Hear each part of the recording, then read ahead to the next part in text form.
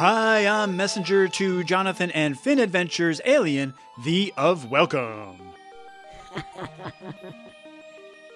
Bebop? Happening to what's me? I don't think I understand what you mean, Jonathan. Words order out mouth, my coming the do in, nothing can I it of about what wrong there. Let me see if I understand that. You said words are coming out of your mouth in the wrong order, and there is nothing you can do about it. So think I. That would be the spell I put on you, Jonathan. Yeah. Jackson, who's 9 from Columbus, Georgia, sent me that spell idea. It's a good one, huh? Like, don't it I. Make stop, please, it. Okay. I'll make it stop. Shoo-be-doo-be. Phew. Thanks.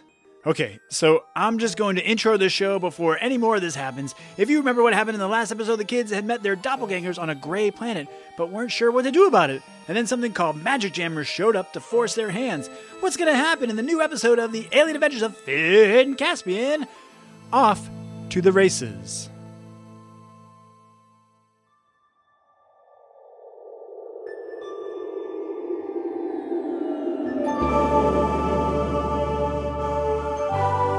What's a magic jammer? Said Finn. It's that! Yelled Bunce. They all looked up and saw what looked like a big green water balloon hurtling toward them. Don't let it hit you! They dove behind a tree and the balloon caught on one of the branches and popped, spraying the explorers with a green goop. Phew, said Bunce. I wasn't quite sure what would happen if one of those hit us, but I guess we're going to be okay. Okay, said Vale. This is disgusting. It's actually quite beautiful. The explorers and the clones all looked at Bunce for a moment. Your super admiral is way weirder than ours, said the Doppelvale. Bunce shook his head. I wouldn't expect any of you to understand, but magic is an elegant art. It is precise, exact, and like the fine bristles of the most exquisite paintbrush, it can glide along the edges of the universe's canvas, transforming it with just a hint of glorious pigment. Finn leaned over and whispered to Juliana. Is he done yet? It is a difficult beast to contain, continued Bunce. Once it has been unleashed, you simply can't put it back in its cage. Wait a second, said Elias. I thought magic was paint. Now it's a beast? I'm not following. Yes, I suppose I have mixed my metaphors. Okay, think of magic as a fish. A green balloon landed at Bunce's feet. One of your elegant fish just exploded, said Abigail. Bunce, just tell us what's going on here, said Finn. The aliens who gave me this magic, they don't like it being used out in the universe, he said, as I have explained to you. And they have the means to deploy what are called magic jammers to stop it being used. It's a truly beautiful thing, like I said. These magical spheres are like magic-seeking missiles. They go out into the void of space, home in on magic, and then, when they land, they end whatever spell has been cast. Why didn't they just jam the magic that changed the Marlowe to a planet? Said Finn. Because these jammers... Watch out now! A balloon flew over Foggy's head and splattered on the ground about 10 feet away. These jammers are for small spells. The magic Claudius used was too powerful.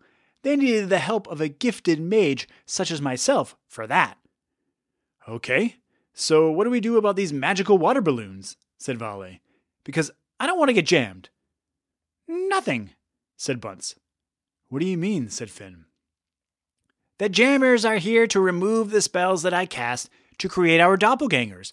We simply let the jammers do their work, the doppelgangers disappear into the ether, and we collect ourselves, get back on the Shakespeare, and continue our journey. Wait a second, said the Doppel Abigail. You're just going to let those jammers erase us? That doesn't seem very nice. It's not a matter of nice or not, said Bunce. It's about setting the universe back in balance. Finn shook his head. I knew it, Bunce. You haven't changed so much. You're willing to let these other us just disappear to correct your mistakes. No, we need to think of a better plan. I have an idea, said Elias. These balloons are falling from the sky and splattering on the surface, right? So what if the doppelgangers aren't on the surface? Other Elias, let's see your digging abilities in action. Aw, yeah, it's my time to shine, said the Doppel Elias. Elias dug like a superpowered gopher, opening a canyon surrounded by enormous piles of dirt before the explorers could even blink. Great, said Elias. Other Abigail? Already on it. Abigail used her castle-building ability to build an enormous barricade around the pit. Okay, doppelgangers, you go down there, said Elias. We'll figure out what to do up here. The doppelgangers all slid down the sides of the valley the other Elias had dug. Foggy flew over and plucked the slumbering Superbunts out of his tree and flew him down into the trench. That's all well and good, said Bunce. You've saved them for what, another few minutes? But eventually the jammers will find them. You can't plan or scheme your way around tipping the universal scales back into balance. Just then a green balloon dropped from the sky and broke over Vale's helmet, covering him in green goop. Ah! Screamed Vale. I'm melting! Oh, no I'm not. I'm just wet. Because you're human, said Bunce. The magic jammers have no effect on you because you're not magical. I always thought I was kind of magical, said Vale. Okay, so we're safe, said Finn. I have an idea. Bunce, could you cast some more spells? Of course. My magic knows no limits. Great. What I need you to do is create a distraction for those balloons. Maybe 100 little magical creatures that can fly around the planet. The jammers will have to chase after them, and they'll leave our doppelgangers alone. I don't know, said Bunce. That seems like just a stopgap measure. Sure, the balloons will chase the new spells, but eventually they'll jam them all, and then they'll go after the other us. It's better than nothing, Dad, said Juliana. Please, try Finn's ideas. Okay, said Bunce, for you. Suddenly, dozens and dozens of tiny race cars lined up on the ground. Ptew! Shouted Bunce, and the cars sped off.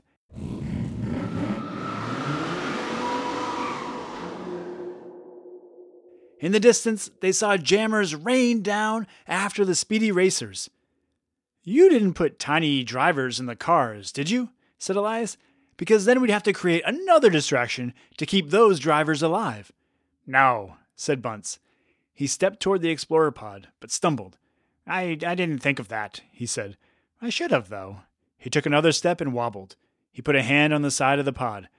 That would have been really cute. Bunce slid off the side of the pod and crumpled on the ground, passed out. Dad! Shouted Juliana and ran to him, shaking him. Help! She cried.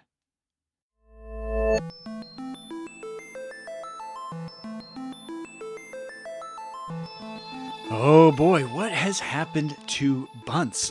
Here they have this grand plan to save the doppelgangers by distracting the magic jammers, sending race cars all over the planet. And Bunce does it, but then he collapses outside the pod. And they need Bunce. That's the only way they can get back to the planet where he got the magic from. He's the only one who knows where it is.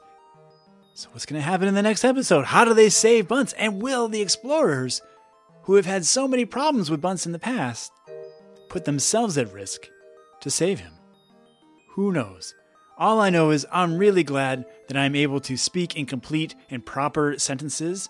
I did not really appreciate that spell, but if you have other spells that are not aimed at me that you'd like to see in the story, you can send those to earth@finncaspian.com, subject line, spell, and I will see them, Bebop won't, and then I will be safe. It'll be in the story, it'll be fun, and I'll be able to speak clearly. All right, everybody, thank you so much, and we will see you next week. Bye-bye.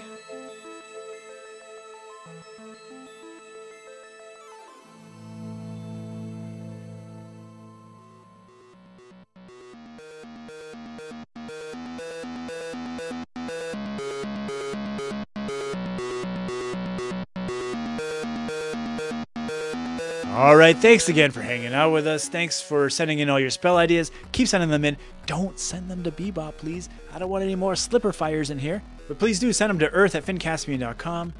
Subject line, spells. The Alien Adventures of Fincast is a Gen Z Kids production, written and produced by Jonathan Messenger, edited and guided by Griffin Messenger, with special thanks to Maria Villanueva. Our intern is, of course, Emerson Messenger. The music you hear at the beginning and end of every show is by Mark Greenberg, the recently voted the nicest human in the universe. Our cover art is by Sir Ian Dingman. Whew. Sorry, I ran out of breath for a second there.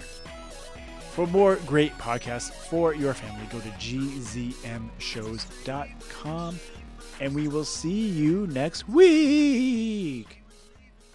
Spell that a funny was. Doing I'm now it.